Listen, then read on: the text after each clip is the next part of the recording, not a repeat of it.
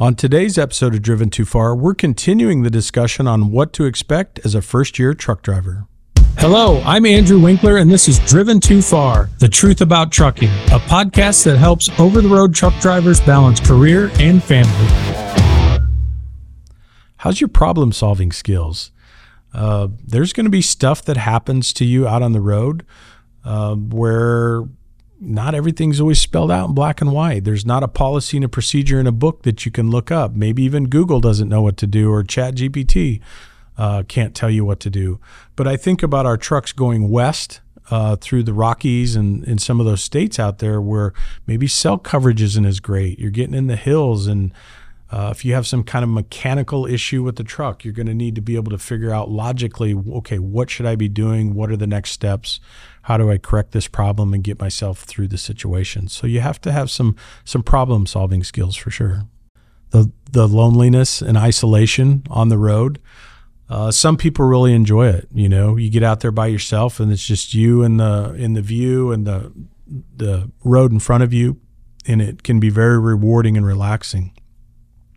But over time, it can become a little bit lonely. So how do you deal with those things? And again, only you know how you're going to deal with those things, but there's not somebody to talk to, or maybe you're concerned or worried about what's going on at home and you don't always have access to communication with them to talk to them right away. So you're going to have to worry about a few of those types of things as well. I really want to hone in on the impact on your family. I've been in trucking for almost 30 years now, and I did start my career as a student driver back in 1995. And I was like most drivers. I was very excited to go solo. I wasn't married at the time. Happened to be dating somebody, but I was very excited to get going, and I loved the job as far as getting in that big old truck and firing it up and going to the southeast part of the United States. It was so pretty. The highways down there, the trees, the hills, the mountains, all those things. I really enjoyed that part of the job. But what I learned over time was the stress that it puts on families. And I've seen that throughout my career as I moved into the office and had different roles in the office. We've had student training programs. And if I have to say there's one thing that is the biggest killer of truck driving dreams, it's that ability to adapt. Not just you, but your family also has to adapt to you being gone, the new schedules, things like that. And it's not as easy as it sounds. When you talk up front with your spouse or your partner and your kids, it feels like everybody can deal with it. You know, it's just a week. You're just going to be gone a week. I'll be home by Friday, something like that. And they can do it, but the stress will build because all of a sudden you had a household where there was two parents, and it's really down to a single parent home. So that all those things that you were doing together as a family or as a parenting unit now falls back on your spouse because you're simply not there. So when it's running kids to soccer practice, when it's helping with homework, when one of the kids is sick and somebody needs to stay home with them, things like that, you're not there anymore. And those are the things that really add the stress to the relationship and to the idea of you being a professional driver. Now, that's not saying you certainly can't get through that. And obviously, a lot of today's professional drivers have all gone through this, and they've figured out how to make it work. So it can be done. But I just want you to be aware this is one of the things that's going to happen to you at some point. Missed social events. It will happen. You're talking birthdays, anniversaries, holidays. You can, with the best intent, ask for those special moments off. So you're off the road and home with the family. But at some point, it's probably going to happen to you where something didn't go as planned and dispatch couldn't get you home on time for this or that. Or maybe you just decided that, you know, I really need the money. We need the money as a family. I need to stay out. And you have to stay out and miss that birthday party or that holiday or something like that. So it's all mentally taxing, and it will take a toll on you over time, but it's something you gotta think about. Financial pressures as a driver. So this was one of the questions when I started the story at the beginning of the podcast. I was talking about my wife's friend that called, and she was trying to kind of check out trucking, so to speak, for a couple of her friends. And again, that person thought, well, I heard you can make really good money in trucking. And that's true. You can make good money in trucking. But what do you consider good money?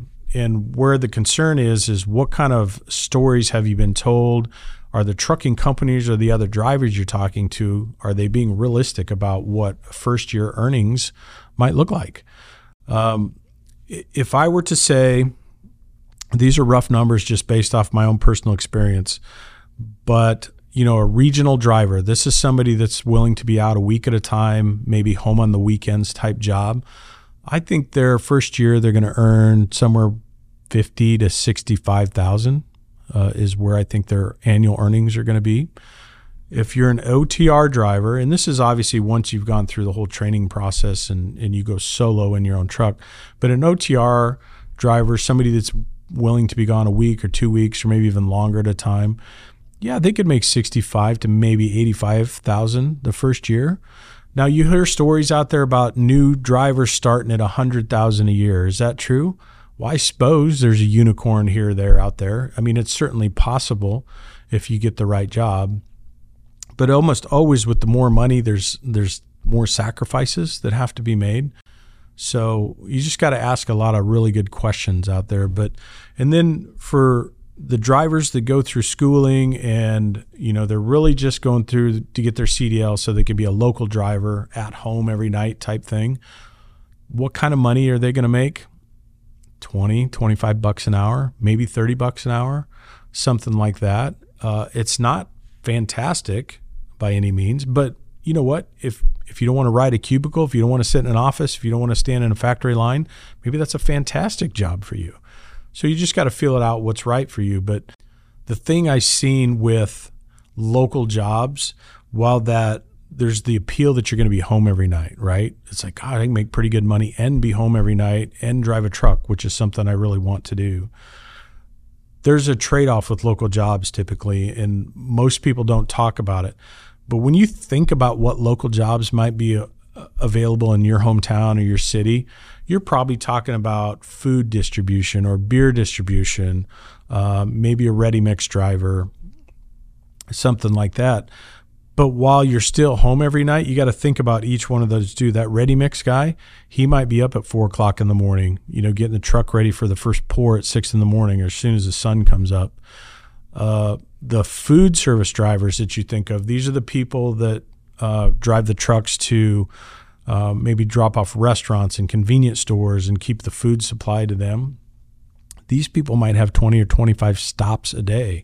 And it's a very physical job, meaning they're getting out of the truck, they're setting up a ramp on the trailer, they're wheeling pallets of things off the trailer at each stop and wheeling it into that store or whatever that looks like. But it's a very physically demanding job.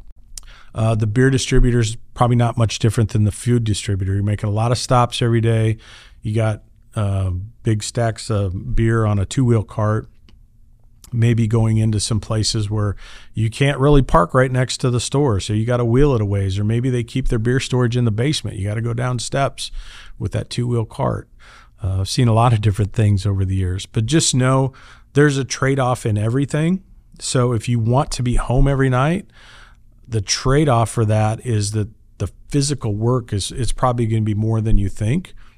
And then if you want to go to the regional or the OTR type jobs where you make better money, the trade-off is the time away from the home and the family. So that's what you have to be aware of. The other thing when that friend called and was asking about driving jobs was they heard that trucking had a really flexible schedule. I don't know about that. I don't know specifically what they were looking at, but what I could tell you is in a typical region or a long haul OTR type of job, each one of those assets, those trucks we have, the trailers that go with it and stuff, we really need our trucks to be working probably 22 days per month on average. So yeah, that leaves the driver probably somewhere between 6 and 8 days a month off or downtime, home time, stuff like that. Some companies just say, I don't care what 22 days you work, but I need you to work X amount of days per month. And then they do leave some flexibility to the scheduling. So those would be really great questions to ask. In our case, we we allow the driver some flexibility that way, but we also expect the truck to be working each week. We have customer demands to be met and stuff like that too. So I'm not sure how much flexibility. That was kind of a tricky one because I didn't know what the other party was seeing or what they had heard. I think there's a little bit of flexibility to it, but if you're thinking, oh, I'll work 15 days a month and take 15 days a month off, I don't think that's going to happen. So it's not flexible like that, at least from what I've seen. So what causes first year failures? What are the biggest causes of drivers, going through the process to get their CDL? They go to work at that carrier and all of a sudden something has changed and they're just not in trucking anymore. From my experience, it was certainly the home time was the bigger, the home front was the biggest one, where everybody had to adjust to dad or mom being gone, and it just didn't work out. The pressure at home became so much. The spouse picks up the phone and just says, listen, this isn't working for me anymore. It's too much. I can't keep up the house. I can't keep running these kids all around. I need you home here. So that's a very common one where in the beginning, everybody was excited. You were going to start this new job where you get to go out and see the world and you were going to make really good money doing it. And your spouse said, oh yeah, I think we can handle it. We'll be fine. But it changes over the course of that first year. Now, if you can make it through that first year, if you can navigate that, then I think you have a really good chance of being successful as a professional driver, because everybody does adapt eventually. It's just getting through that transition is the hardest part.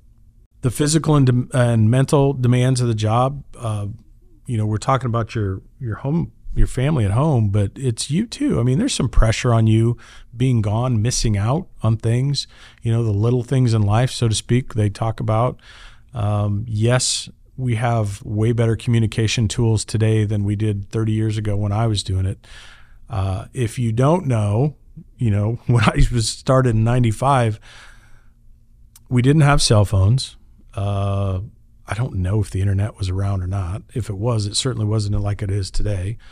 But you picked up your load, you drove 10 hours for the day, you parked at a truck stop, and you went in and ate and you showered, and then you went to a phone booth. And usually these truck stops had long lines of phone booths where you would sit in the phone booth and close the door, drop a quarter in the machine, and you call home and you talk to your wife or your husband, whatever it was, and maybe talk 20, 30 minutes, and you just say, okay, this is where I'm at tonight. I'm spending the night here. I'm going to get up in the morning, and I'm going to drive to this destination tomorrow.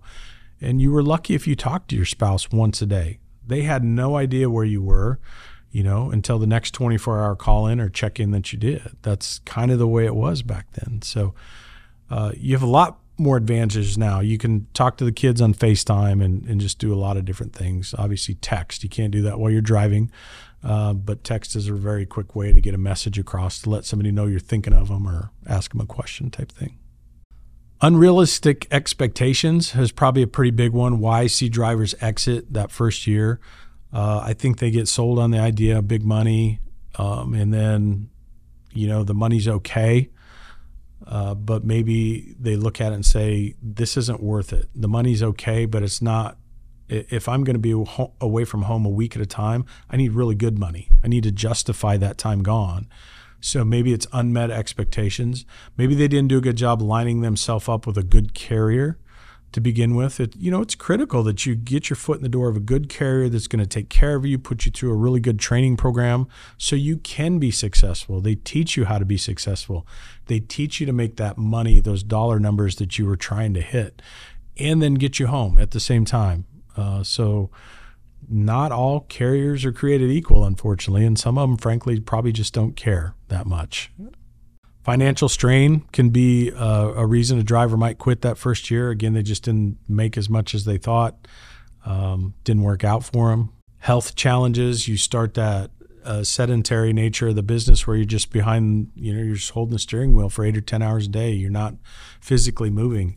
So if health is a concern, you might think about that. When you go looking for jobs, flatbed, tanker, some of these other things are a little bit more physically active.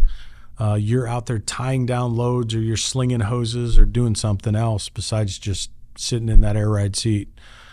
bouncing up and down the road. So typically what I see is guys that get into flatbed, get into it for a reason. It's because they want that physical activity every day. They want to make sure they get out of the cab and they move around, they use their body.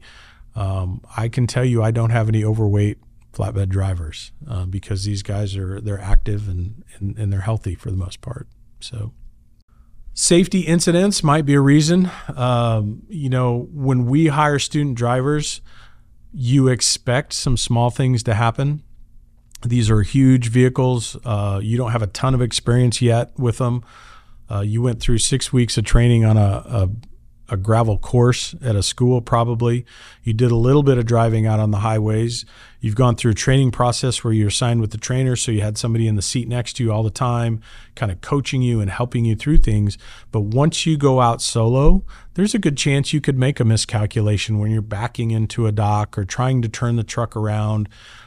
Forget how big it is, and maybe you drop the tires off the side of the roadway and get stuck or something. So I think a lot of companies that do bring on students expect some small things to happen, but it has to be reasonable too. If some bigger things start to happen, or the company sees patterns emerging with the accidents or incidents, and the driver isn't learning from them and getting better each step of the way, then that might be a reason that they get dismissed and say, listen, I don't think driving truck's probably the right thing for you to do.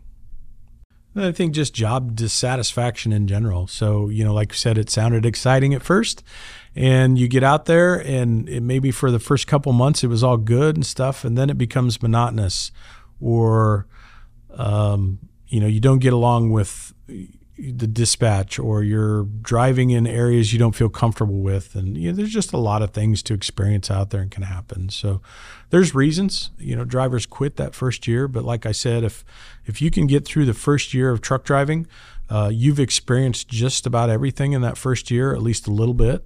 You'll continue to improve, you'll get better, and you just gain experience from there. So I think that's a good list of what you can kind of expect that first year. I kind of wrap it back up.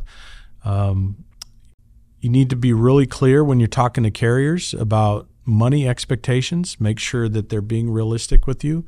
Again, I think it's somewhere between that $50,000 and $80,000 range. If anybody's telling you it's more than that, probably need to ask some more questions. It's going to be mentally taxing on you and your family, so you need to work through that. One of the things I didn't mention was, in order to get through that family stress, make sure your spouse has a good support system at home. And that could be family, friends, parents, something like that, maybe in the small town to help them. That's a big deal. While you're out on the road, if they've got an extra hand there that can help run a kid to school or to play practice or whatever that is, but that certainly helps take the pressure off your spouse. So that's a good one for success there. I think to improve your success rate that first year, proper training is critical. You need to make sure you're lining yourself up with a really good company that's going to invest back in you with that training. Every driver's a little bit different, so they can't just do a cookie cutter type training. They have to realize that your needs might be a little bit different than the last few students that went through there, and they recognize that and they help you. So find a carrier that's very supportive and open with that stuff. That can be a little trickier with the bigger carriers. Sometimes they're just kind of cookie cutter things and they run everybody through. So maybe a smaller carrier, small to mid-sized carrier, might be a good fit for you when you're just getting started. And then just do the best you can to prepare yourself for the challenges that lie ahead. I know it's exciting, but there certainly will be some hurdles and hiccups, and there'll be times you stub your toe. You'll be fine. Just work through those. Use the resources you have, the skills you have. You've met a lot of people along the way in the process, and make sure you lean back on those trainers and those mentors and all those people that have helped you get this far. They'll help get you the rest of the way through the process. Thanks for joining us on this episode of Driven Too Far.